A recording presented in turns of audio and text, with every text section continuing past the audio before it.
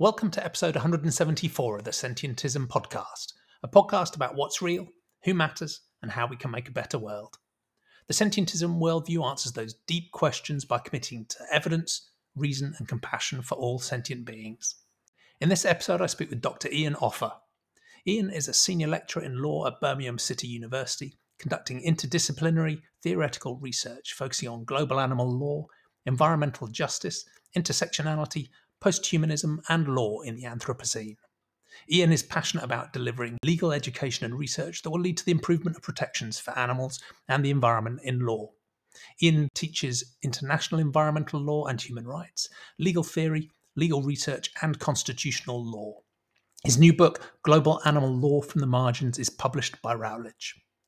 I'd love to know what you think of this episode and the 173 others in our timeless back catalogue. Why not let me know via a review or rating? Reviews, ratings, and sharing really help more people find out about the Sentientism worldview, hopefully nudging the world towards more compassionate, rational thinking. You can find out more about Sentientism at sentientism.info, where you can sign up for email updates, or just search for the word Sentientism, that's sentient with ism on the end, on your favourite social media platform. You'll be made very welcome in all of our global online communities. They're open to anyone interested, not just sentientists. Thanks for listening. I couldn't bring my Harry Potter books into the house because magic was seen as sinful and against God's will.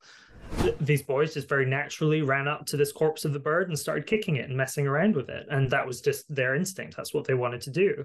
I think the confusing thing at that age was not understanding why would this happen when it seems so intuitively wrong to me. And then also, why am I so affected by this, but no one else is? You can't walk into a fishing village in Kerala and just say everyone should go vegan because the fish are sentient, right?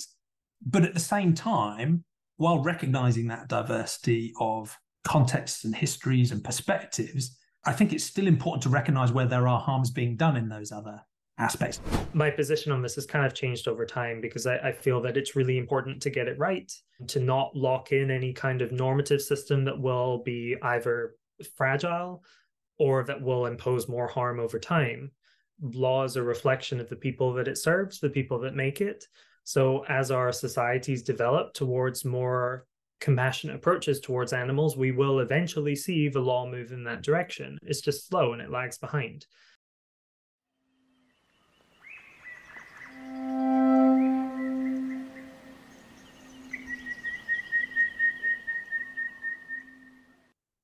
Good morning, Iyan. How are you?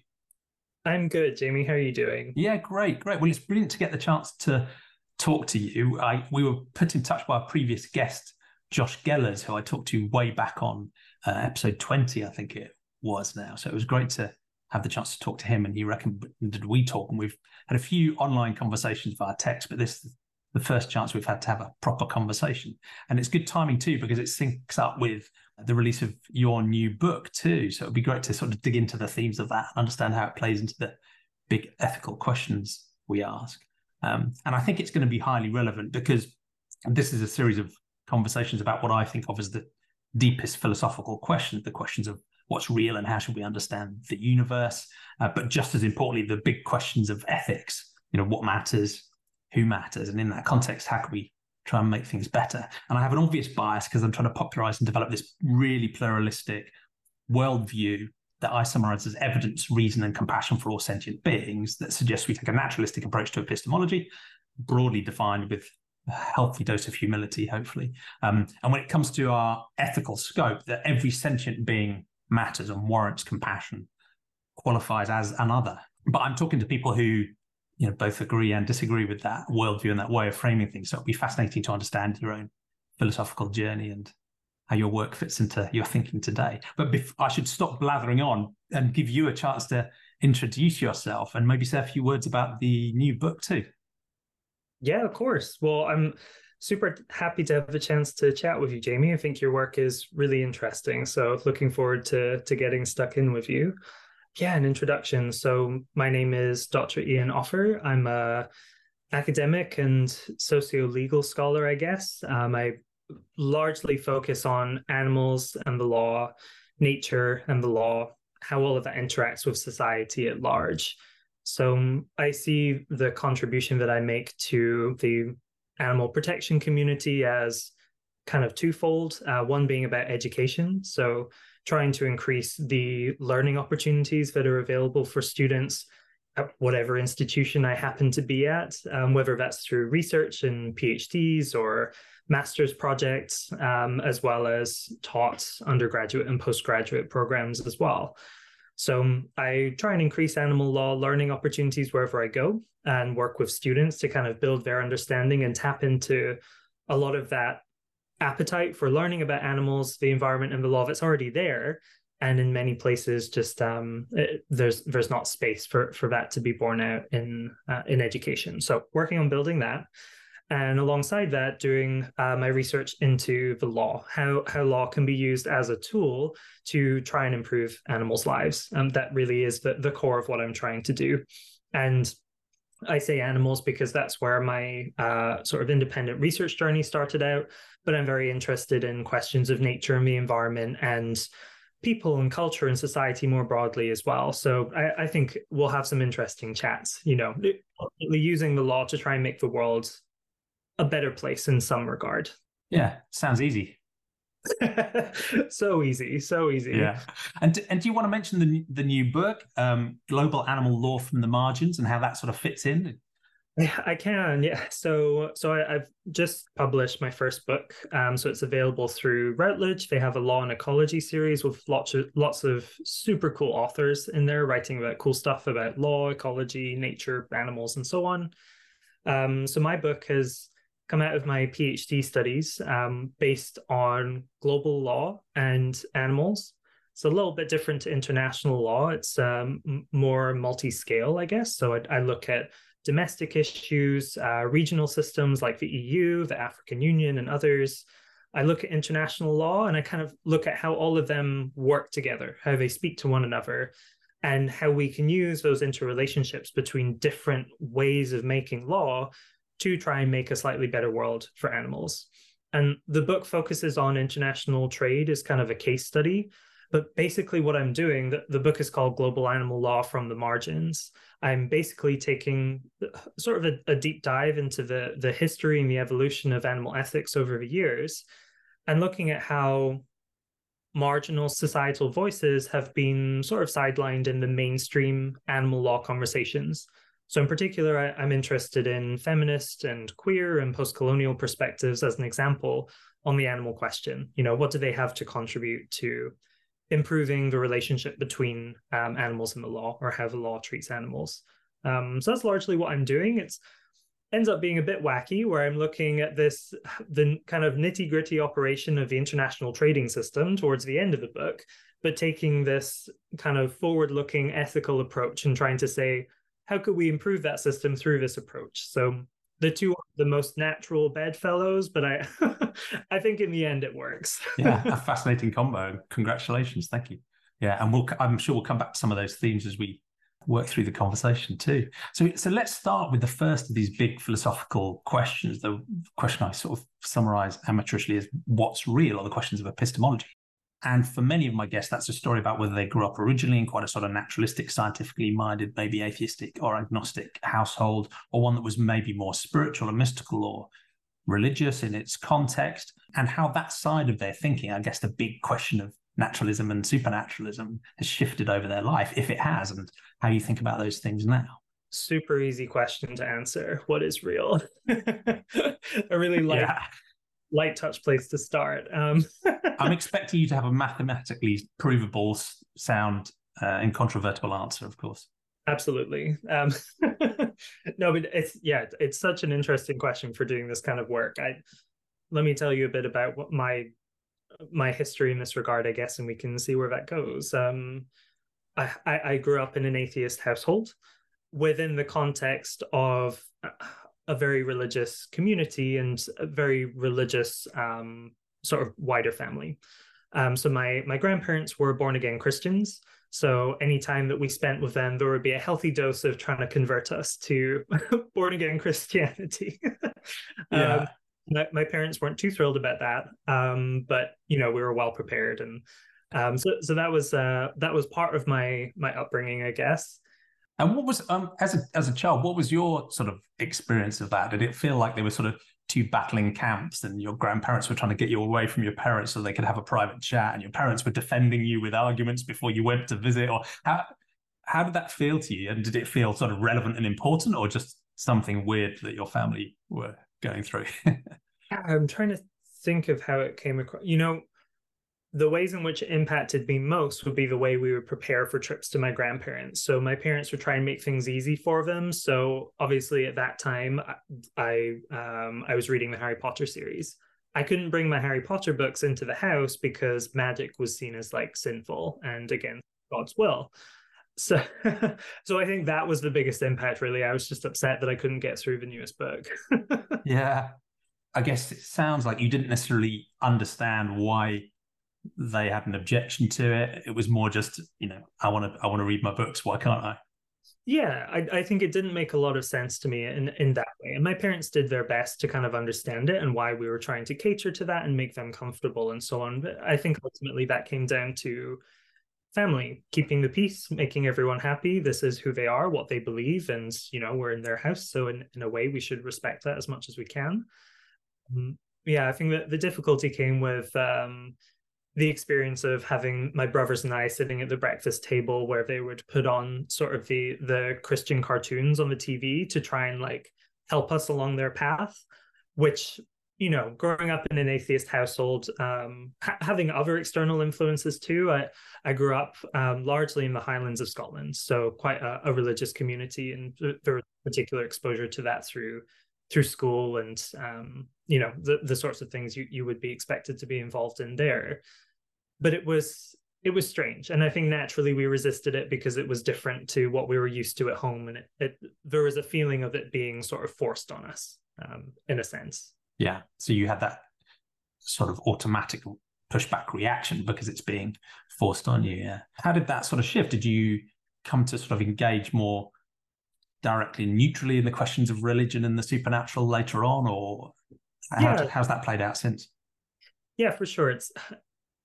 It's a complex journey for everyone. But I think growing to understand the context in which I grew up, now that I'm more removed from it, has been really helpful.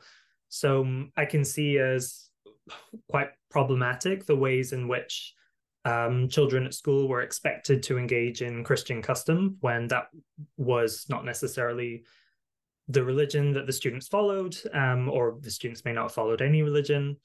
So I think I've benefited a lot from moving out of that very isolated culture, I guess, where it's an expected sort of given that people would be following Christianity or would at least feel compelled to engage in morning prayer, or as we would go to the church for various events quite regularly when I was at high school.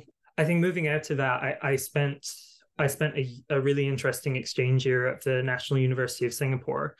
And that's a really interesting context where I learned a lot about state and religion and the interaction between the two, and creating a separation between the two, and also how that incredibly multicultural community sort of exists peacefully and how they manage that.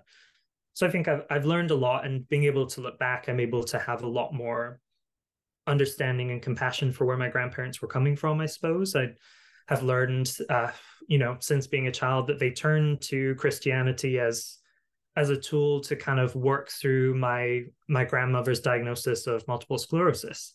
It was something that they hung on to. They needed their faith, and I think that's really what kept her going for as long and for as strong as she did. So I'm happy that she had that. Yeah. Of course, the other kind of tension there has been coming to terms. So I identify as part of the queer community. So growing up in that very small, rural and Christian environment growing up, also growing up closeted, trying to sort of come to terms with the interaction of those things has been interesting. But I think I'm in a more nuanced place with it now. Yeah, that makes sense.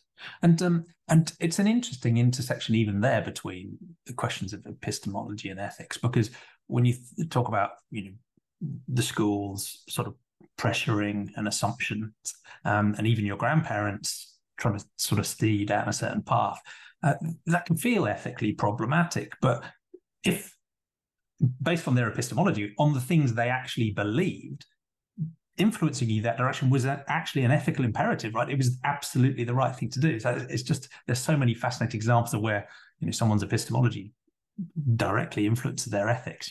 These things are very rarely clean and distinct areas. And did you have a sense from your parents as to why they were atheists? I presume they weren't brought up atheist, because with many of my guests, most of them have, not all, but most of them have moved away from an established religion and are now, agnostic or atheist. Some have taken a sort of spiritual but not religious route. But for most, there seem to be two major reasons why they moved away from an established religion. One was the sort of classic facts and evidence thing, right? This just doesn't seem true as I've learned more about the world. But the other was also spotting some of the ethical issues within the religious systems of thought, whether that is problems with, homophobia, queerphobia, racism, sexism, casteism, telling young children they'll burn in hell if they break the rules. The list grows and grows, alongside the genuine compassion and love that you find in religious worldviews as well. So did you get a sense from your parents that it was more of an ethical thing, or more of a facts and evidence thing, or maybe more of a social thing? But I think a healthy mixture of all of the above, to be honest. Yeah. I think for my mom in particular, growing up and seeing my grandparents transition from being atheist to born-again Christian, right around the time where that would have been really challenging for her, sort of, I believe around 11 or 12. She noticed this real shift in her home life, and I think that made the topic a difficult one for her. And I think it really was that sense that I didn't have a choice in this. This is being forced on me, and I don't know if I agree with this. It doesn't make sense. And I think a healthy dose of skepticism about the faith as well. So I think that was it for my mom. For my dad, maybe more of a nuanced picture. I don't think, but his parents certainly weren't as religious in their upbringing. So I think that came together and that just worked for them. They didn't need that faith or that religious practice in their day-to-day life. And I think for us, the really great thing that they did for us, that they've always done, is give us the information and give us the freedom to make our own choice. And I think that was part of, catering to my grandparents. Is, while my mum maybe had a negative experience of that shift to a born-again Christian household, which she didn't have a part in deciding, and she found quite difficult, they very much left the decision open to us and provided us the information and said, well, this is what they practice, tap into it, see what they're doing, see if you're interested. If you want that, that's great, we'll support you.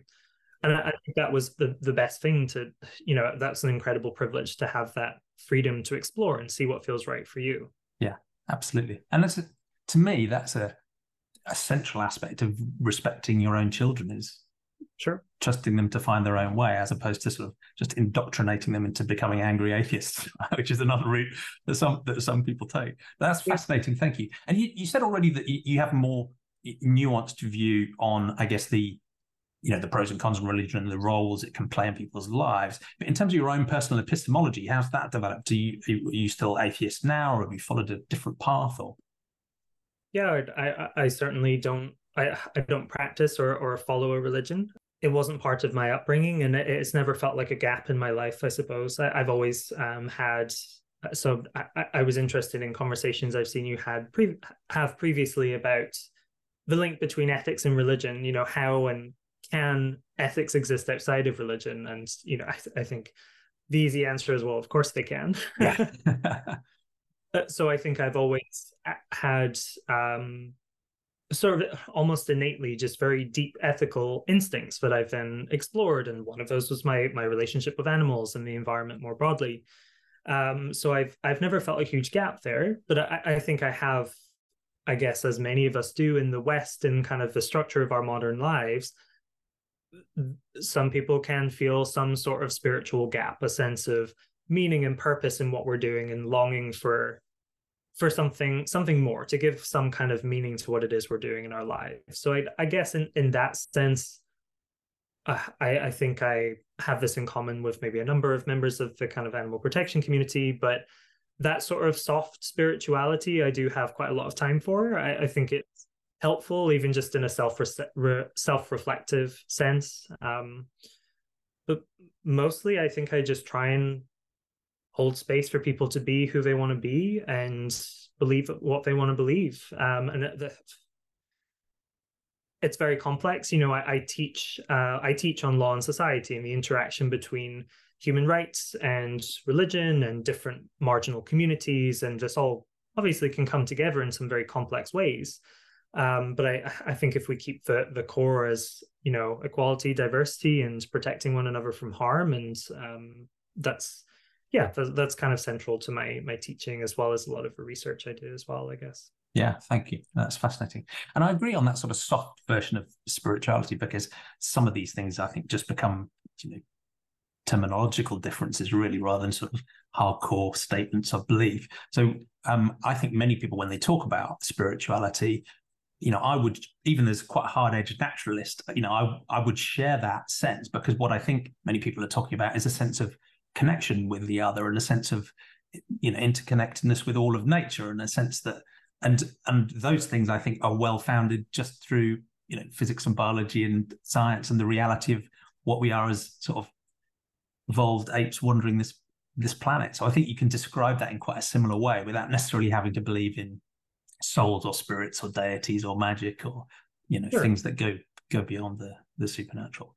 And before we move off this question of epistemology, because I think it sort of sounds like we share this sort of broadly naturalistic approach, that you want to engage honestly with reality to try and understand it with some humility, and to try and use reasoning, although we know our reasoning is always flawed, to try and work out what might or might not be true, and be willing to change, I guess, as well. Is that's one of the essential things about a naturalistic epistemology, is it's by definition not dogmatic, right? If the evidence changes or your reasoning changes, then so do your credences too. So we probably have that in common. And in this section, we quite often talk about religion and the sort of big natural supernatural question, because it's the most socially resonant. But there are so many different areas of epistemology as well, and many of them have brutal bearing on the problems of today. And you can think about, climate change denialism. You can talk about anti-vaccine. You can talk about unfounded conspiracism, misinformation, disinformation, bullshit. All of those things I think are, core epistemological problems as well. It's not just about, do we believe in a God or not? And I'd be fascinated to know your views on that sort of space too. But I guess the question I was going to ask you, particularly because the scope of your work is so global, and because you absolutely want to respect diversity of different views, how do you think about alternative approaches to epistemology in different cultures and around the world? And how do we get the balance right between, respecting and leaving space for those things, but at the same time being able to recognize when there might be harms or difficulties that flow from those? Yeah. And again, I don't expect a perfect answer to that question, but I'd love to know how you think about it. I mean, it's a question I'm super interested in, and I think, one of the core things that drew me to global law and critiques of it as sort of a conceptual framework to work with is that it incorporates broad diversity from local to global levels. It sort of resists this idea that to move forward as a society and to improve our treatment of certain issues, whether it be animal welfare or responses to climate change and everything else, it resists this pull that we have to homogenizing, this kind of instinctive draw that I see every year with my students who are really passionate and engaged in particularly environmental issues. Well, we have to just come up with a rule and make everyone follow it. And it's as simple as that. Go to international law, because that's where we can have the most impact, and come up with one treaty, come up with one framework, and we're done. Perfect.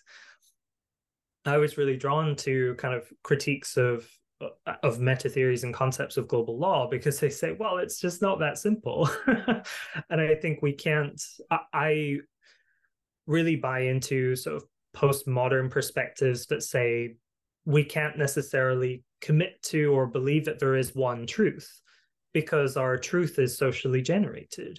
We create our truth in our societies. And of course, there are measures and there are evidence and there are ways that we can prove certain things, or certain natural laws that may seem incontrovertible, if that's even a word. But these things change over time. What we believe to be absolute hard science, the most factual of facts today, we maybe didn't believe 1,000 years ago. We may not believe in 100 years in the future. And I find that super interesting. I think particularly when working on marginal perspectives to issues like animal welfare or, the sentience question, what do these issues look like from the perspective of different communities, particularly ones who see themselves as not aligning with the mainstream, as having been pushed out of the mainstream? I think there are really valuable lessons to be learned there. There's lots more to be said here, but I guess the core of what I'm trying to say is I don't necessarily believe that we can come up with one right answer for all of these questions that will be correct for all places and all times, and we just see evidence of that all the time. Makes sense.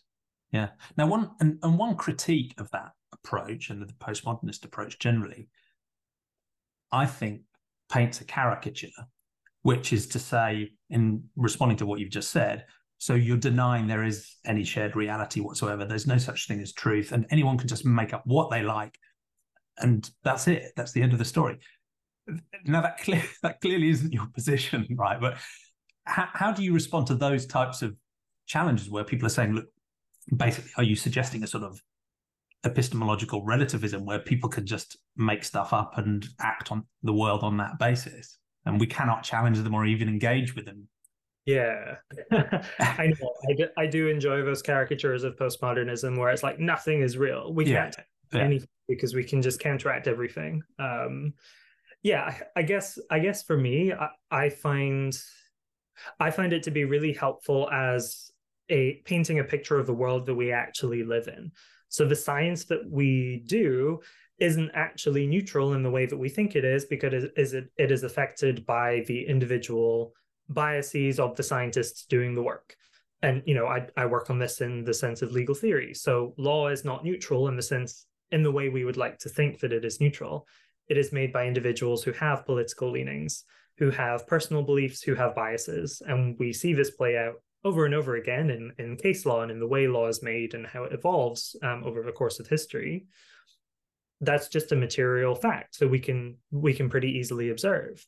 So I find kind of the lessons from postmodernism really helpful as a way to critique the way we see how we are doing things at the moment. It's not very helpful, I think, to describe our scientific methods or our legal methods as neutral and rational and objective, because they're not. I think that's not to say we can't aim towards more rationality, as well as I believe that emotion is also a useful and valuable form of knowledge. And I don't think rationality and emotion have to be polarized in the way they often are. So that's not to say that using reason is not valuable. I think it is. But I think it combines with other things. And I don't think using reason will always get us all to the same conclusion. Yeah. If that makes sense. Yeah. I like that balance, because it's, and that's one of the reasons I focus this sentientism idea more on epistemology than on ontology, because it's more about the method, right? It's about, let's use evidence, let's use reasoning, let's be skeptical of all of the evidence, let's be skeptical of our ability to reason. It doesn't guarantee we'll get to the right answer. And descriptively, what you're saying is absolutely true, that, even the best scientists and, lawyers, even the people who are genuinely striving for truth, have their own perspective and their own power and their own context. And of course, right, we're humans struggling to work these things out. But I think I'd share that sense you have, that doesn't mean we abandon hope for understanding reality or collaborating together with roughly shared understandings of those things. I think it's highly likely we do all share one reality that we're all part of. And I think it's naive to think we'd ever have a perfect understanding of exactly what is true and what is not. But we can at least get enough of a confidence and hopefully enough understanding of each other's perspectives to be able to collaborate and to share and to work on things. But that doesn't mean that struggle will ever be finished. But it also doesn't mean it's pointless and we should just give up and believe arbitrary dogmas either. So right. Yeah, that's the question, I guess, right? Is really, how do we work together? How do we wrestle through these issues that we are facing? Do we do that by striving for the one right answer? Do we embrace confusion and nihilism? And I don't know, how somewhere in the middle, I think is what I fall. We do a bit of both. That makes sense, yeah. And one of the challenges that I sometimes hear to the idea of this sentientism worldview is that it's trying to do what you criticize, that it's trying to sort of pull us into one place, and also that it is a somewhat, a Western mode, Eurocentric mode of thinking. And I push back on that pretty hard, partly because I think if sentientism is about using evidence, reason, and compassion for all sentient beings, then dominant Western culture is overwhelmingly anthropocentric and arguably very strongly based on a sort of Christian epistemology and ethics. So I don't think the West, whatever it is in line with sentientism at all. And I think it also includes an implication that, non-Western cultures, and I'm not even really comfortable using that term because the diversity is breathtaking, right? We can't bundle them together, don't use evidence and reason, right? So there's an implication there that, Western thought is explicitly rational and perfect, and the scientists have all the answers, and all of the non-Western perspectives and epistemologies have no evidence in them, no reasoning in them. They're completely disconnected from reality and they're fabrications. And it's interesting how that criticism sort of flips things around and shows that sometimes people who are criticizing even sort of worldviews they think might be Eurocentric or Western-centric still have those assumptions in their head that actually themselves are quite Eurocentric and Western, and can deprecate other epistemologies in totally inappropriate ways. I'd argue there's more cross-species compassion and arguably, plenty of evidence and reasoning going on in non-Western ontologies and epistemologies. No, I guess that aligns with a lot of dialogue around veganism as an ethical practice, right? There is this kind of myth that veganism is a Western development, that it is expensive and not realistic in non-Western or global North contexts. But frequently what various communities of vegan activists and scholars are telling us is, no, we have been here across the globe in various places at various times. It's a much more nuanced picture than that. Yeah, I see what you're saying, that the way that we do things in the global North or the West or whatever you want to call it doesn't always rely on evidence. I think we sell ourselves as doing that and working in cold and rationalist ways, but that's not always the reality. But I suppose it does still strike me that seems to be what we hold in the highest regard still in the global North or the West. It's kind of post-Enlightenment era. That is what we see as a thing to aspire to. If we can just achieve pure rationality and rely solely on evidence and nothing else, if we can do away with all the complications and the messiness of being human, we can do the right thing. I see that narrative a lot, and I don't think that's what you're saying, and I don't agree with that narrative, because those complications and the messiness are part of the reality we need to understand, right? You can't just roll over that stuff or assume it away. That's not even good science, let alone good naturalism. Yeah, no, exactly, and I think it's dangerous to pretend that we can do that. I think there has to be a recognition of our social, political, and cultural contexts. And again, I think writing from what I term to be a marginal perspective, I think seeing this from the perspective of queer theory or lived queer realities, we see this, that aspiration to whether it's rational or normal or mainstream way of doing things has unnecessarily marginalized groups of people and continues to. So for that reason, a lot of the critical theory that I really enjoy and engage with and use in my work tends to take that approach as well. Yeah, thank you. And one of the things I guess I've tried to do with the sentientism worldview is keep it at such a basic level that it can still allow enormous pluralism on top of that. So instead of focusing on science, I focus on using evidence and reason, and that I think and I hope gives space for evidence to include our own personal experiences. Those are types of evidence too, and reasoning isn't just put it in a spreadsheet and do the maths. It can include intuitive thinking and emotional thinking, and so I think as long as it's broad enough, but it still has this central naturalistic commitment to honestly understanding the world rather than fabricating things, I'm hoping that still allows enough space, in the same way as we'll come on to next, this sort of question of at least having compassion for all sentient beings still leaves a breathtaking amount of room for people to go beyond that, but also to think about how we do interrelate with and interact with and have moral concern of various types for the sentient beings. So I've sort of tried to retreat it back to such a basic pluralistic level that hopefully that sort of universalism is sort of safe and okay and doesn't feel like it's coercive or pushing people into particular places. But whether it works or not, I don't know. Many people still resist it. So. As is the way, but that makes sense to me. I think there's always the most kind of critical and nuanced theories, there's always scope for some kind of agreement around some kind of common principle, I think. Yeah. I think then the question becomes, well, how do we settle on those core principles? Who decided them? Where did they come from what priorities? And then, how do we make decisions about how they're operationalized? And continue to challenge them too, right? It's not a job that's ever finished yet. Right. No, exactly. Yeah, super interesting. But let's move on to that second big question of ethics, what matters, but also who matters. And that's often quite interesting to talk through from someone who doesn't have a religious worldview, because religious worldviews often come with, there's a package of epistemology and ontology stuff to believe, but there's also how to live your life too. And if we don't have that religious footing, we come up with our own in some way, shape or form. So I'm really interested in how you've thought about good, bad, right, and wrong, again, even from the sort of early days. And how do you think about the foundations of ethics today, if such a thing exists in a sort of more postmodernist frame? Yeah, I guess I see ethics as all about community and society. They are systems that we build up with the people around us in our context and in the little worlds in which we live.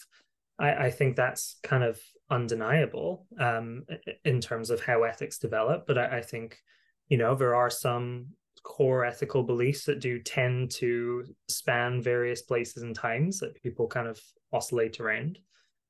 Yeah, there are so many different influences in terms of what builds up our ethics if we don't have sort of a pre-organized system such as religion to guide us in that sense. But even then, there is so much scope for different kinds of practices, different personal engagement with religion, different community engagement, different family engagement. So really the same consideration applies there. And I guess for me, I don't know. I think I've always thought a lot about ethics, and I don't know if that's something that I'm naturally predisposed to and then was kind of nurtured by my family, but it's always been there. And in thinking about the non-human, I have very early memories of recognizing that I felt ethically different towards the non-human compared to the mainstream of what I was seeing around me, I suppose. So I opened my book kind of with what I consider to be my vegan origin story. So the first memory I have of seeing harm caused to an animal and realizing that I was experiencing that differently to the people around me. And the story goes that I was a Boy Scout at the time, I believe around 8 or 9 years old. And I have this vivid memory of the other boys that I was on this expedition with, going for this hike in the woods. They found a corpse of a bird. So it was already dead. I don't at this point remember what kind of bird it was, but I can still visualize the trail and exactly where we were. And these boys just very naturally ran up to this corpse of the bird and started kicking it and messing around with it. And that was just their instinct. That's what they wanted to do. And I have this traumatic memory of being so deeply upset by this and going home and telling my parents about it and crying my eyes out. And I think the confusing thing at that age was not understanding why would this happen when it seems so intuitively wrong to me. And then also, why am I so affected by this, but no one else is? That's a very challenging thing to deal with at such a young age, which I think so many children are dealing with. Because I tend to be optimistic and hope that some kind of care and compassion for the other, for non-human animals and those who are not like us is, I tend to think and hope that is intuitive, that is natural to our nature as human beings, I guess. And we kind of unlearn that somewhere along the way. But I don't know if that's really the case.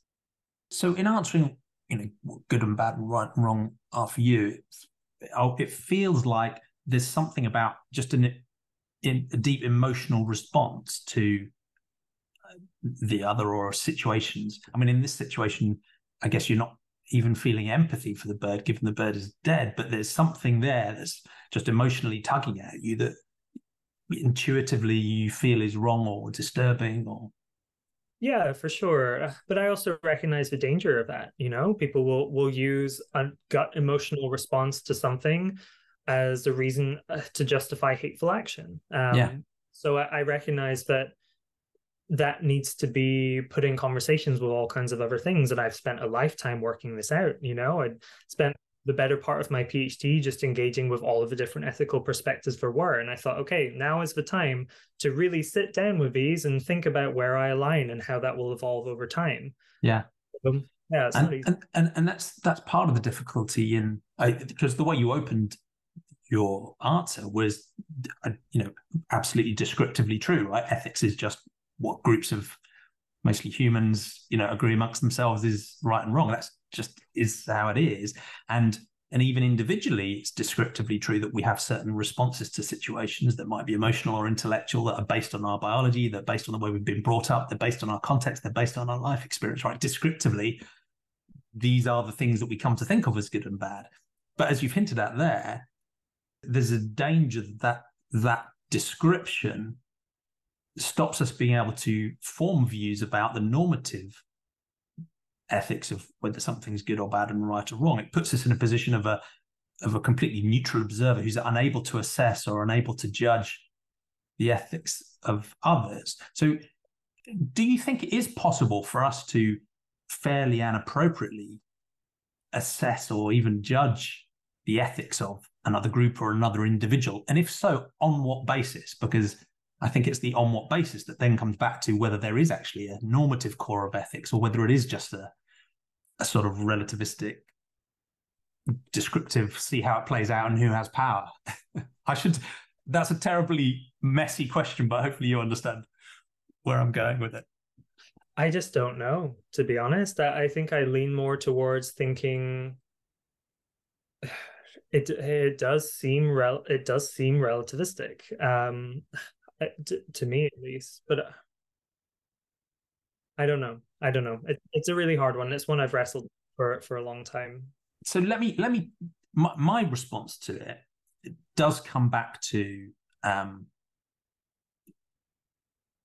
trying to take the perspective of another, or another way of saying that would be to treat as some form of moral grounding the interests or the preferences or the quality of experiences of others. And obviously in this context, it's almost backwards, right? Because I think of any other as any other entity or being that has its own perspective, for whom things can go well or badly, for whom they value themselves and their own experiences. And in my mind, that is essentially another definition of sentience. It's the capacity to have valenced experiences.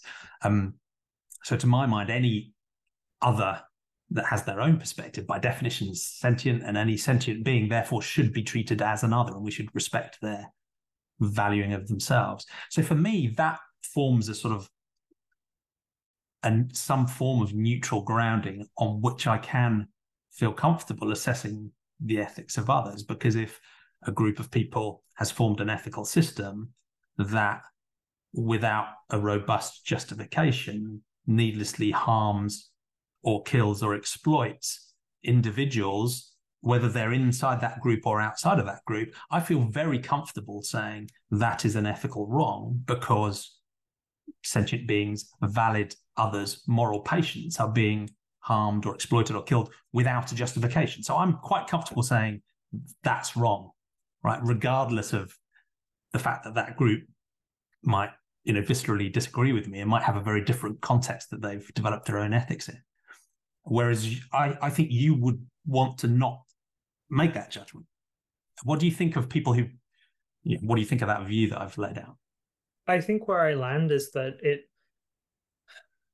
a thing can be described as wrong on the basis of various ethical systems, but not all ethical systems agree with one another, obviously. Yeah. And I find it very challenging to think of what a super ethics, if you will, would look like. How do we then judge the value of other ethical systems, which I think is what you're talking about. You've struck on something so fundamental almost that we actually can do that confidently. And it's not just judging other ethical systems. It might be judging cultural practices or even legal systems, or anything that has an ethical or moral outcome that we might want to say something is better or worse than another, and therefore a direction we might want to go in. Yeah. As opposed to just observe. Yeah. And I think I can see the sense in that. I definitely can. I guess I always come back to, which is a lot of what you've been talking about, sort of methods and an ontology, sort of how do you reach that answer? And I guess your answer will be sort of evidence and rationality and compassion, and that all makes sense. But for me as well, it's, who is involved, like what what worldviews and perspectives are being used to come to those conclusions. I don't know. These are tough and interesting questions, but I think I definitely get the focus on harm, and I get the focus on sentientism. I'm really interested in theory that sort of goes beyond that and says that the focus on harm has been quite restrictive to a number of ethical systems, often sort of reducing living beings to that experience. So I'm interested in theories of, for example, the capabilities approach that Martha Nussbaum and others write about. So talking about what different beings are capable of doing and how can we create space for them to do those things that they are capable of doing. And that becomes really interesting, because sentience, of course, is focused on that lived experience, that awareness of your body and what's happening to it, of pleasure and pain and so on. So I'm really interested in the way that is evolving, and conversations about that are being had. But of course, there's still undeniably a significance to the experience of pain or suffering and avoiding that. And I find those aspects fascinating as well. And I think my own thinking has shifted too, because I think you're right when you talk about the different ethical systems. They go in very different ways. There's a feminist care ethic, or there's relational ethics, there's deontology, there's utilitarianism, different flavors of consequentialism, virtue ethics, the list goes on. What I'd hope to do, and part of the reason I frame sentientism as ethically pluralistic, and it says, look, you can use any of those systems or a combination of them or something else, as long as every sentient being does get it included, at least in your moral scope. And then the next question would be, well, okay, what should the implication of that be? And one suggestion I sometimes think through as a sort of minimally demanding baseline for what it would mean to be morally considered, or to have any moral status, or to be the subject of compassion or compare. The absolute minimum for me would be, if someone was asking me, what's the minimum you'd expect if someone said they had compassion for you or granted you moral consideration, would be, and I have a mental tick that I really struggle to say this, non-maleficence, that at least you wouldn't needlessly harm, kill, or exploit that other being.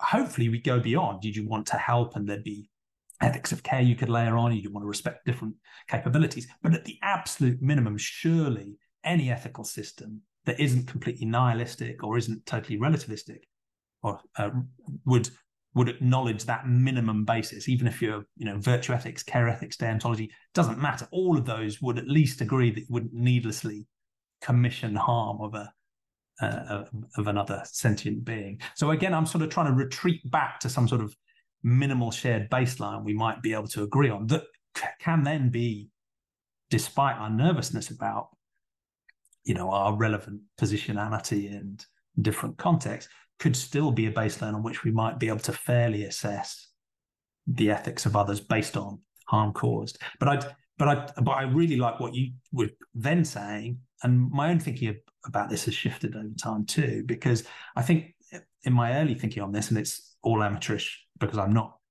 an academic, right, but my early thinking on this was quite focused on the sentience of the sentient beings. Yeah. And I still think that's quite a central thing in a way, because, my sentience is ultimately everything I experience, and it's good or bad or something in between. And that is very central to my moral view. But I don't think it's the only thing that matters about me as a sentient being. And in a way, with the way I've framed it as compassion for sentient beings, rather than caring about the sentience of the sentient being, is that once you've identified a being is sentient and has their own perspective, and things can go well or badly for them, you should think about what they value And that might not just be their own experiences. That could be dignity. It could be their capabilities. It could be freedom and autonomy. It could be, so again, there's a whole world of other ways of having an ethical concern for a being that aren't just about the momentary quality of their sentient experience. Yeah. Yeah, so I like that as another range of pluralism that, frankly, these conversations have sort of opened my eyes up to. Yeah, it becomes very interesting then to think there's always this battle between being prescriptive and being so open-ended that then there's maybe not much that actually would be a requirement by that system. How do you that balance? That's quite challenging. And I think I'm really interested in post-humanist theories as well, that particularly the likes of Donna Haraway is super influential, and she writes about killing as being a necessity to life. It is just essential. It happens to all of us. We tend to separate humans and the rest of the natural world out from each other, humans being as this non-killable kind of being. We die, but we are not killable in a metaphorical or theoretical sense, but everything else is. And I think what her kind of baseline for thinking about these things is, instead of delineating this moral circle where we start to describe more and more things as not killable, sentient beings, or however else various systems will describe it, we actually recognize that humans are killable just as everything else is. We recognize that that is just part of the fabric of life, and you sort of work out your ethical position from there. So that thinking about that just led me to think of, you come up with an ethical system and you sort of determine who's in and who's out, but then how do you determine the actions on the basis of that? And I'm sure you spent a lot of time thinking about this, and that's quite another challenging question. Yeah, I agree. And I think one of the other things I know you've written about is almost shifting away from the idea of a moral circle. So that was, one of the things that brought me into this topic in the first place, the idea of a moral circle and it expanding. And it's, in a way, I think it's a progressive idea, and it's a positive idea, and that it does show that we can extend our moral concern more and more broadly and more generously. And I think it helps to test people's intuitions about who should matter and why, and it broadens our understanding of the other. But it does have some issues built into it as well, because by definition, because it's a circle, guess who's in the middle? It's us and humans. It implies that we're setting a boundary. It implies a sort of gradation of concern that gets lower and lower to the outside. So I've sort of backed away from using the term moral circle and thought more richly about, who knows if it's a circle at all? Why should we be in the center? It's much more about, moral status and the extent of our compassion and who warrants being considered another, and thinking of that generously. But so I've softened that through these conversations as well. But one difficulty and concern I have, and I think it comes through maybe some of Haraway's thinking in post-humanism and postmodernism, but also the sort of descriptive approach to ethics earlier on. And it's a theme that I see in quite a lot of ecocentrism and environmental ethics as well. And I discussed this with Josh back in episode 20, is that the combination of those themes, which I think are positively motivated, they're about decentering the human, and they're about epistemic humility and open-mindedness, and they're about maybe a sort of respect for nature and how things are without human intervention, can lead some people into a mode of thinking which, and this is an unfair caricature, but I'm going to do it anyway, which is something along the lines of, we are all interconnected. We live in a rich network of interdependent ecosystems, which we should be humble and should not purport to understand, and we should be very cautious about intervening with. Us humans are part of those ecosystems, and we should play our part in those ecosystems in a humble way. And as part of those ecosystems developing and operating and doing what they want to do, life consumes life, and there is a trophic chain, and there's a hierarchy of being. And so I'm going to go and have my beef burger and a milkshake because, and I'm sort of taking the piss a bit, right? But that is part of a way of thinking that leads people away from a genuine compassion from the victims of not just human intervention, but the victims in nature, because nature is red in tooth and claw too, right? free-ranging wild animals don't always live the happiest lives, and there is enormous suffering and death there too. And I do see those things as intrinsically negative outcomes because they're bad from the perspective of the individual being that is starving or being eaten alive or whatever it might be.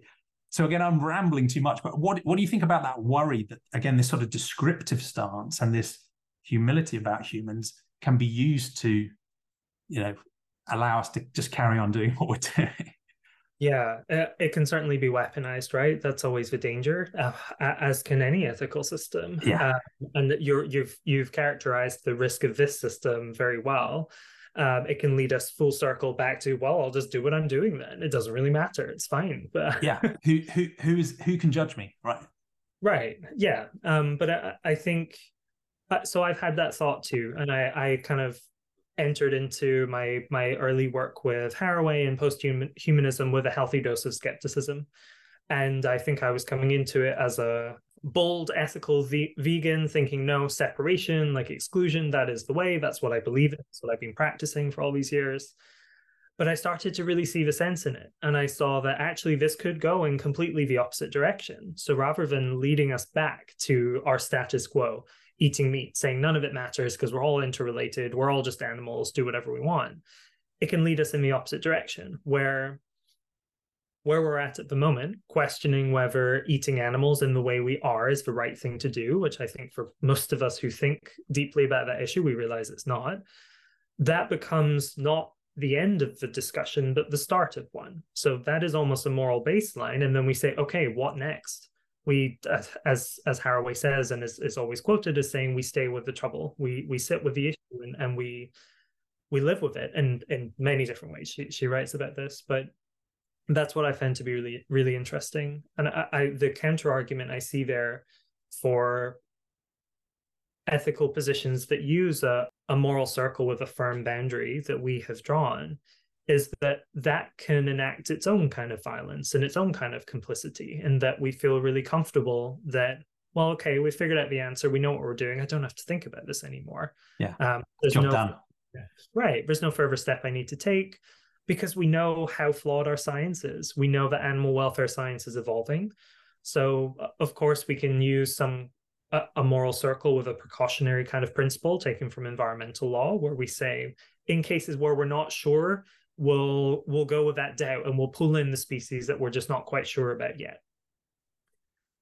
I guess in a very maybe simplistic and logical way, my resistance to systems that use a firmly drawn moral circle is that if we just look at the evidence and we look over time at the sheer scale of violence that those moral circles have enacted, from slavery to the oppression of women in society, to legislation that was enacted or enforced not too long ago in the UK that made the practice of homosexual sex illegal and punishable by the death penalty. Yeah. All of these things are justifiable by ethical systems that use harsh, bordered moral circle. And so I just see this flaw in the thinking and the way in which scholars are writing now that say, all right, I understand, we did it wrong in the past, but we've really got it now. This time. And I just think there's just maybe a bit of a lack of humility in that, thinking that we really have got the right answer. So what's interesting is I think the practices that result from these different perspectives are often quite similar. We're talking about ethical veganism, about living a sustainable and a conscious life and a peaceful life and whatever else. But I think that the core of it for me is that we kind of keep sitting with these issues and thinking about what else might need to be done. How can I act as responsibly as possible with all of the uncertainty that is inevitably out there? And those sorts of theories hold that at its core. And I tend to find that to be quite important. Yeah, thank you. And I like the idea of Haraway's talking about troubling things. One, because it avoids us slipping into a dogma. Right? We think we've done. We think we've answered it, and we can stop. Right. That troubling is always that a sense of doubt and uncertainty that really I think is at the heart of any good naturalistic worldviews. You're always looking for new evidence and new ideas, and always challenging yourself. And that idea of troubling implies there is a problem, which does imply that there is some form of ethical judgment about bad stuff that's going on, right? So again, this isn't a completely descriptive, stand back, neutral, nothing matters point of view, right? It's not a relativism that turns into abject nihilism, right? It's deeply engaged and concerned, and there is a sense of wanting to make things better or less bad, at least. The comment about the boundary, again, is another thing I hear a lot. And again, I think my thinking on this is adapted over time, because clearly sentientism is saying, look, we should have compassion for all sentient beings.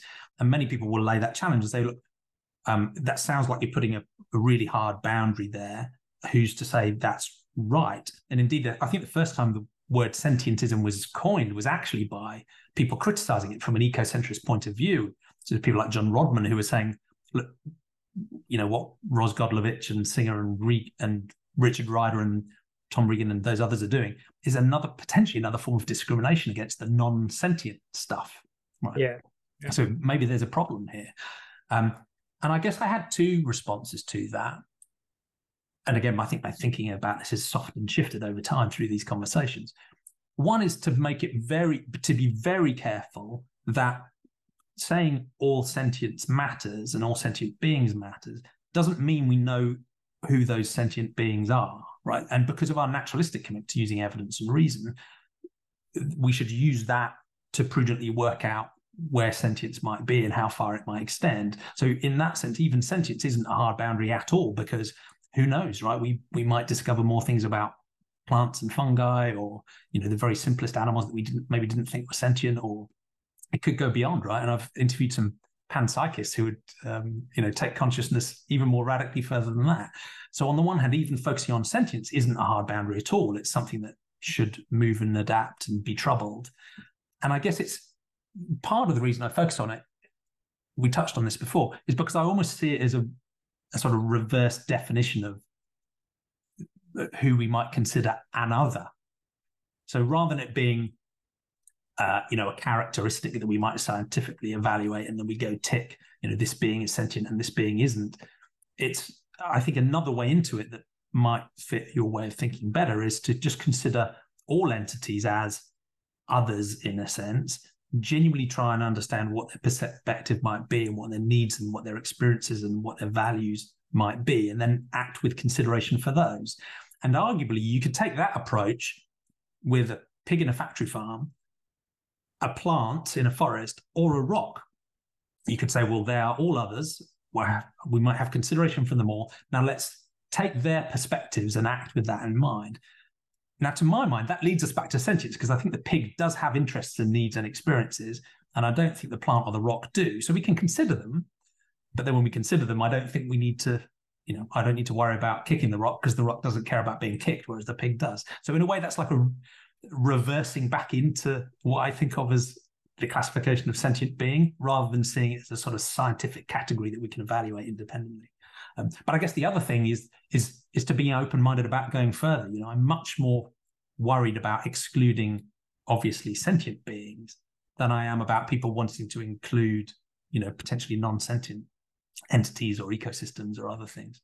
And that's my frustration, is that many of the people who talk about taking a biocentric or an ecocentric view don't seem to grant serious moral consideration to most of the very obviously sentient beings. And I sort of don't mind if you want to take an ecocentric view, but there has to be something distinctive about having the capacity to suffer and having a will to live and having an interest in existing. That's seriously got to count for something over and above insentient stuff. But anyway, that turned into a lecture. I should have been asking you a question.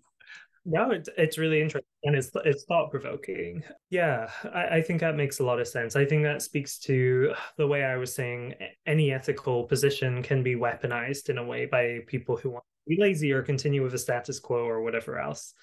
And that's good, because it gives us a chance to kind of reflect on our theories and their gaps and how they could be employed. So it's always interesting. But I think I find the sentience question really interesting, because I think the more critical edge of some of the reading that I've done over the years has talked about approaches to animal ethics in particular that rely on features of human beings that are also evidenced in animals, and using that as the basis for extending moral consideration to animals. And I think clearly there are increasingly groups of people who are recognizing there is something problematic about that. That in that sense of the circle that you mentioned, we're very much placing ourselves at the center.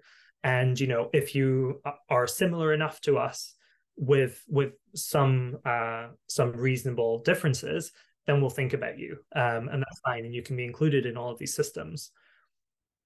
I think in the same way that we learned that the earth revolves around the sun and not the other way, I think doing ethical thinking without human beings at the core of it is really important, because ethics, they're about how to live a good life, and how to live a good life is not just about human beings in our experience. Obviously, it's given our place in all of this. So I think... and I think that's an absolutely valid challenge, because that's a classic human thing to do. Right? We love to come up with some new system that conveniently puts ourselves at the center, and then we default into I'm going to judge you based on how like me you are, and we know the horrors that leads to. Right? And that's partly why I'm really keen to make it very clear that by focusing on sentience isn't a human characteristic we're now assessing in others. It's something that should ultimately destroy and undermine anthropocentrism, because sentience was around for hundreds of millions of years before the first humans even existed. And even today, we're a vanishingly tiny percentage of the sentient beings on the planet. So I think it's a valid challenge, and there's a danger because some people do weaponize it in that context. But the genuine intent of having moral consideration for every sentient being, I think, should destroy anthropocentrism, not boost it. But it's a valid challenge. Yeah, well, to this point, and that makes sense. I wonder, have you thought about whether that same argument could be made for things, other features that were used to justify including animals in our moral systems? Communication, for example. We know animals communicate with each other in different ways. That existed before us. It will continue after us. Could you not use that same logic to just kind of go back to some of those other features we talked about as well? Yeah, I think you could. I guess the reason I zero back in on the capacity to be another and to value yourself and your own experiences is almost a sort of reverse definition of what I think of morality as being all about. In that, once we put aside a sort of divine command theory or nihilism or various other forms of morality, if we've got a sort of broadly naturalistic grounded morality, to me it seems to be centrally about whether and how we care about others. And when I say how we care about others, what I mean is, I would imagine, always imperfectly, what it might be like to be you, Ian, and what you value and what you care about. And morality is my decision to care about that. It's almost that simple. So that's what sort of reverse engineers me into thinking about sentience as being any entity in the universe that has the capacity to have a perspective I might want to try and adopt and acknowledge and care about. It's sort of baked into the definition of how I think about morality. Now, of course, if you think about morality in a different way, compliance with a deity or following some dogmatic rules, then it doesn't quite work. But if your morality in any sense is concerned with others and whether and how we care about them, it seems to lead me back to this idea of sentience as a label for that, even if not a characteristic or a property. Yeah, that's really interesting. And I guess this goes to, again, the point about weaponizing different theories to align with the status quo. If you want to align with a sentientist theory and say, this means I don't have to go any further, that I just, consider these things and no more, it's kind of a lazy approach to it. So I can totally see how there's a lot more scope for it to be more than it's a starting point, seems like. Yeah. Thank you. One thing I did want to finish up on in this who matters part of the question is, how did the rest of your journey thinking about non-human animals play out from that point at 8 to 9 years old? And you mentioned, eventually going vegan and so on. What was that journey like for you, both psychologically and socially? Was that an easy journey or a difficult one? Because whatever we've been talking about in terms of descriptive forms of ethics and different variety of perspectives, it's clear that you have a certain emotional and intellectual stance for what you think is good or bad to do in the world that seems to center that sort of identification with others and the compassion that's led you down this route. Yeah, but I've always thought very deeply about it, I guess, and cared very deeply about it. And So I think from that young age, that being just one of the earliest memories I have, but I grew up with and caring for animals. So I had that opportunity to see the ways in which they experience things, the ways we could relate to one another, all of the reasons amongst the many that there are for caring for them and, caring for each other, whatever else. So yeah, I had that privilege, I guess, of getting to grow up with and around animals, and also in areas of sort of as close as you can get to true wilderness in the UK, I suppose, being in very Scotland. It's a stunning part of the world. It's wonderful. Yeah. Yeah, so I'm lucky to still be able to call that home, and that's where I go back to. So I had that experience growing up, and I think I knew from a very young age, because of that, I didn't want to eat animals. It didn't make sense to me.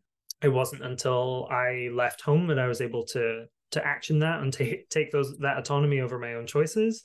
But I did as soon as I could, and have kind of practiced that ever since, on and off, with some kind of health issues coming in the middle that complicated things a bit. I think everyone has their own kind of journey with that sort of stuff. But it continues to be really important to me that I don't see a way to seriously engage with the ethical thought that I do, and to continue buying into the factory farming model and the way that animals are treated in all other kinds of industries as well. So that's kind of where I sit now. It's certainly not always been easy. I think that moment of kind of starting out on that journey of animal ethics and veganism and whatever else, you do start with this.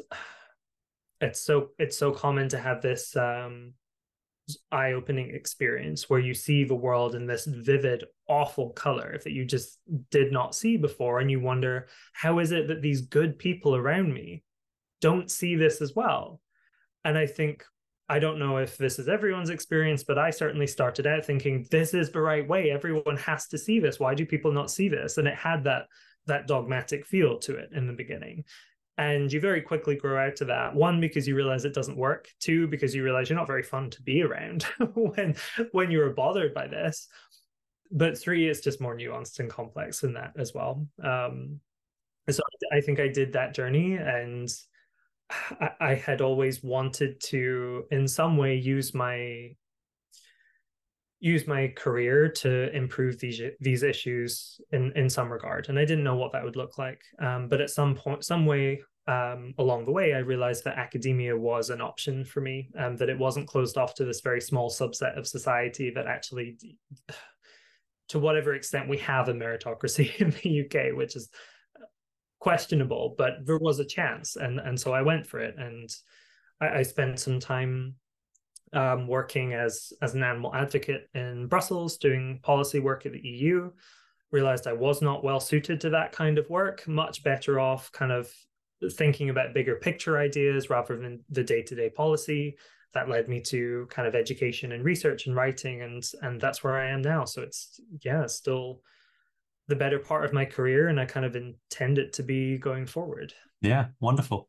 In the context of everything we've discussed, how can we make a better future?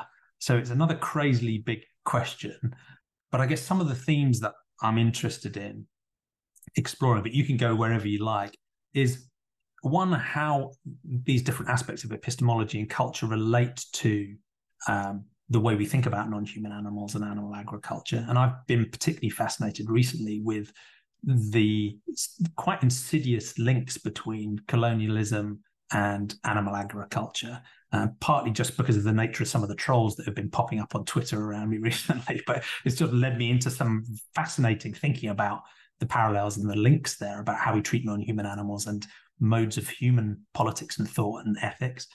Yeah, so maybe we should start there, because then I wanted to let you talk about the role of animal law and politics at various levels, and how do you think those can be a force for good of changing things as we go forward. But I should stop asking compound questions. No, it's all good. I mean, I think these kind of relate to each other anyway. Yeah, I think the questions of the interrelationship between the category of species and the category of race, and how they've been used and employed for violence through colonialism, and post-colonial legacies. Like I think that has to be core to the work that we do as animal advocates. I think there's no way around it, because the practice of animal exploitation has been tied up with racial exploitation. And I think so. Again, my book being about global animal law from the margins, it's about looking at these experiences and the good and the bad practices of talking about different societal oppressions and how they are mixed up with one another, how they reinforce one another. And to be clear, there are some very bad practices amongst animal advocates and NGOs and charities of using other social justice movements to forward their own gains in a very insensitive way, in a way that does not pay attention to the history of how different racialized groups have been animalized, how women have been animalized as a way to kind of forward their oppression. Yeah. Well, so brutally collapsing differences and just drawing blunt analogies that aren't appropriate, those types of narratives, or? Yes. Yeah. That's a good kind of summary. So yeah, blunt analogies, imagery, talking very plainly about, rhetoric of factory farming is the next Holocaust, for example, as being, we get what these advocates are saying, we get what they're trying to do, but there is a much more sensitive conversation that needs to be had about the interrelationship of these different social injustices. And crucially, I always think that involves including those communities who are affected. And that is kind of one of the key things that I work on in my book, and that I think is key to a better future for thinking about ethics and the non-human, is just that, who is doing this work? Who are we including? Who are we involving in the conversation? Particularly as in the legal space, we're moving towards talking about global and international laws. If we're doing that, but still failing on any basic test of diversity and inclusion in terms of who is coming up with our normative frameworks, who is deciding what kind of language we're going to be proposing for international treaty or anything else. If we're failing in those regards and we're not recognizing that we're failing, we're continuing boldly ahead saying, this is our worldview of animals in the law, this is what we should be doing, this is something that can be easily bought into universally, but we're not having those collaborative, co-generative discussions across communities. One, practically, it just won't work. And two, it's the wrong way to go about it. And three, it'll be fragile progress. Because often we're seeing advocacy campaigns that are, this is maybe slightly better now, but we still see examples of this. Advocacy campaigns that will target animal industrial practices in contexts other than our own, for example, or practices of religious minorities in isolation from other things that might be going on in the same broader communities. Yeah. So I don't know. That was very wobbly. No, that's very helpful. Thank you. Yeah. Because it can feel like, on the one hand, around the animal agriculture topic, there's a strong argument to say that really it's Eurocentric, somewhat Western cultures that have driven certainly the industrialization of animal agriculture, and that often links to directly colonial practices in terms of land hunger and needing space and driving deforestation and genocide of indigenous peoples that are in the way of needing to spread out. So that's one theme. But sometimes the reaction of the animal advocacy movement can adopt a very Eurocentric frame in response, in that the response is therefore shut down the factory farms, everyone go vegan, launch a bunch of plant-based meats, and the problem is finished, right? And you can't take that dynamic or that diagnosis of the problem or the prescription of the solution into very different contexts, right? You can't walk into a fishing village in Kerala and just say everyone should go vegan because the fish are sentient, right? It just doesn't quite play out. So, but at the same time, while recognizing that diversity of contexts and histories and perspectives, I think it's still important to recognize where there are harms being done in those other aspects. But is it about involving the right people and finding different ways of addressing that problem? Because I do sometimes see people wanting to ignore the problem, right?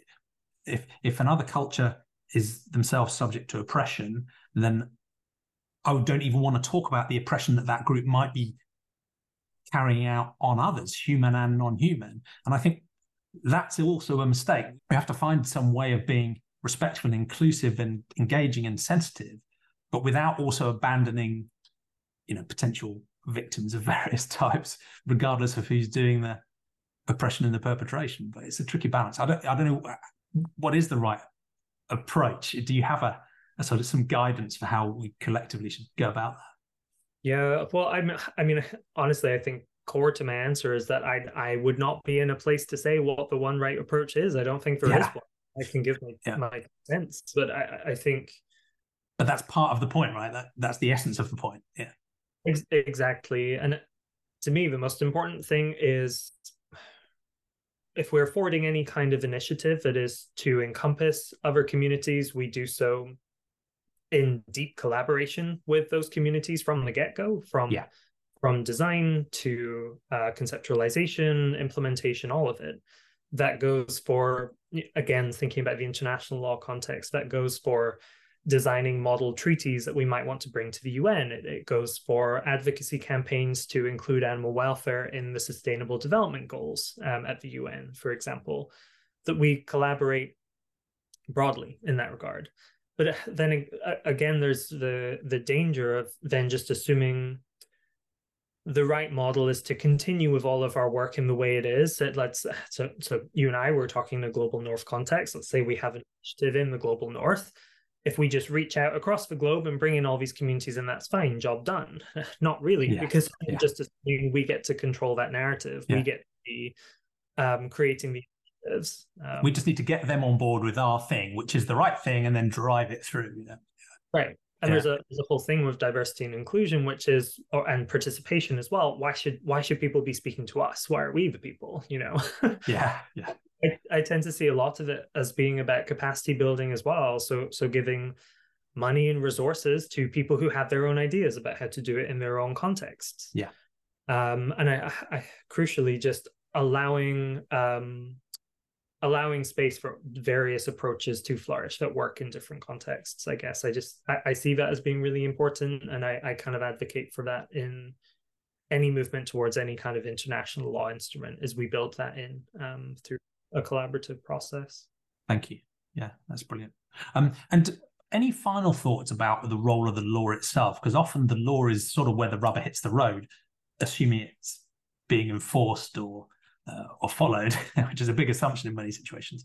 And as you mentioned before, the law is not one thing, right? You can think about, everything from local council planning regulations all the way up to ultimately the UN, and there's a brain-melting complexity of governance and political positions and so on in between. And personally, I feel that strong intuitive draw to the problematic approach you were talking about earlier on, where you just say, look, and I've done this, right? I had to go at rewriting the Universal Declaration of Human Rights as a Universal Declaration of Sentient Rights. And I've had to go at reworking the Sustainable Development Goals as sentientist development goals, right? And there's this tendency for me to I can just write this, I can put it on the website.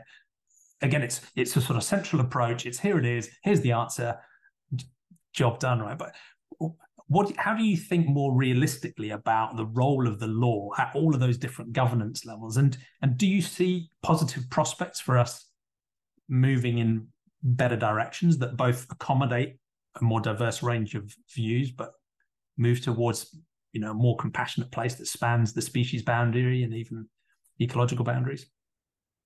I guess in the simplest of terms, law is a reflection of the people that it serves, the people that make it.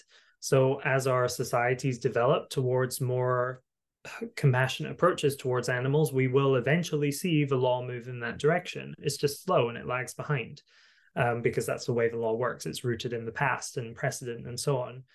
So I think, of course, as views change, and I think they are changing and they continue to, I think we will see movement in that direction. It's just about the way in which we lock that in legal instruments and how that's done. So I think as well, for anyone interested in the non-human and the law and how we improve the situation of whether it's sentient beings or whatever else, the law is kind of a necessary evil in that sense. It's if we want to make change, we kind of have to employ the law, though we recognize it's not sufficient by itself. It's nowhere near sufficient by itself, and it's also not the first thing that you go to. You start with education. You start with grassroots campaigns and working with communities to build an understanding to the point where the law can feasibly make that jump, because the law is cautious and tentative, and it doesn't tend to be it can be bold, but it tends to require that kind of broader movement behind it for this sort of fundamental change, at least. So I think we have to work with the law in some sense.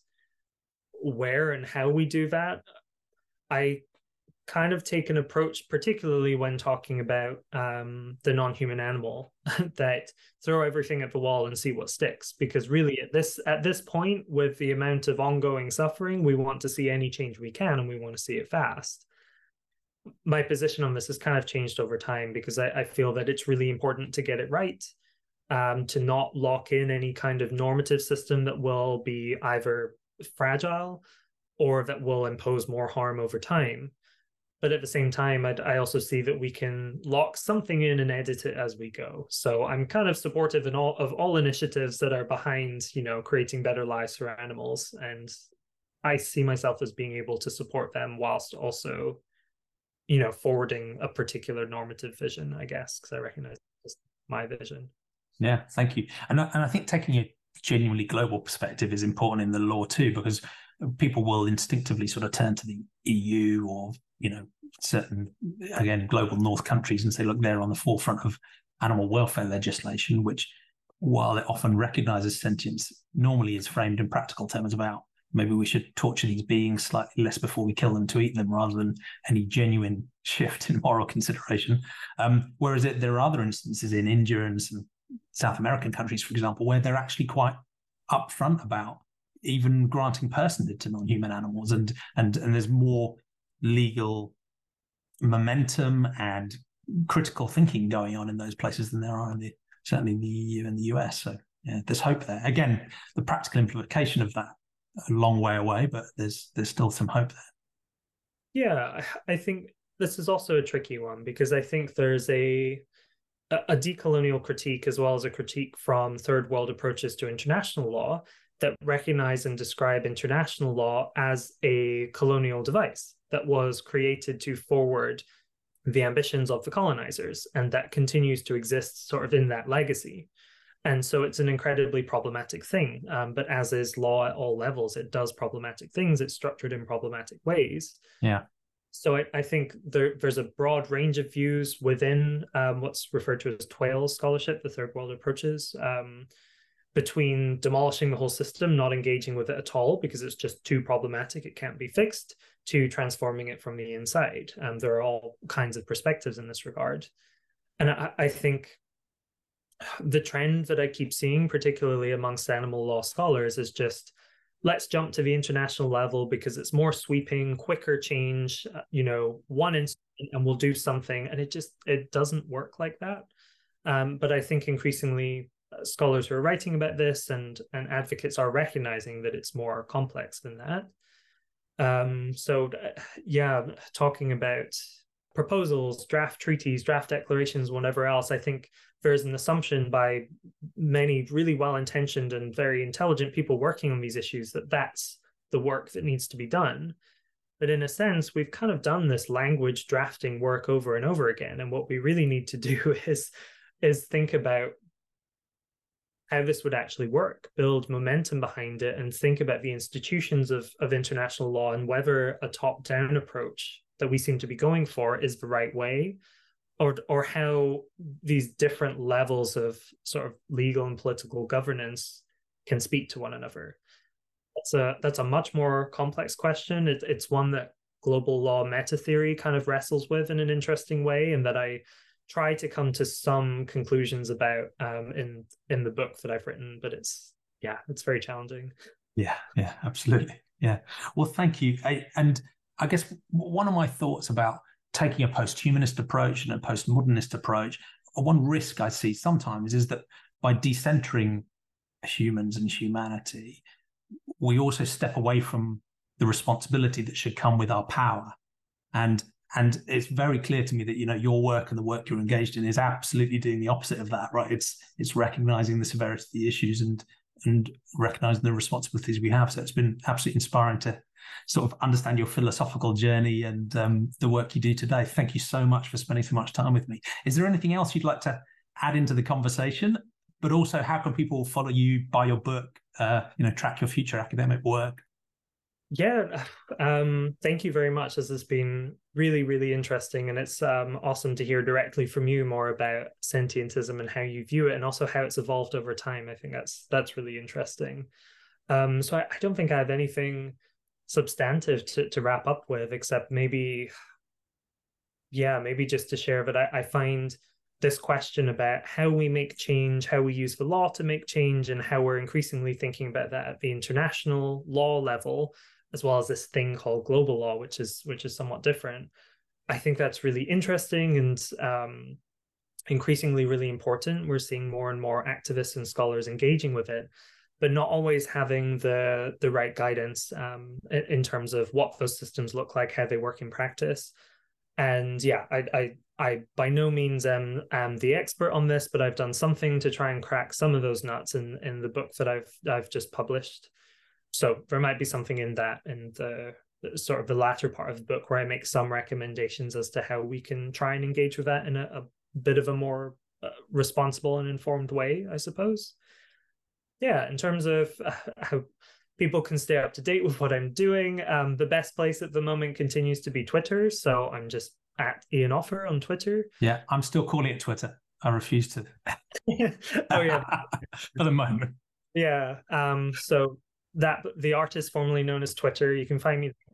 LinkedIn as well. I tend to post most of my updates there. So if anyone happens to be interested in the book or anything else I'm doing, you'll find it there. And I've got a few book launches coming up that there'll be stuff about that online fairly soon, as well as hopefully as an outcome of this at some point, a sort of public-facing academic blogs, sort of thinking about and talking about all these ideas of diversifying and animal law from the margins and so on. That's on the cards, but that'll be some time yet.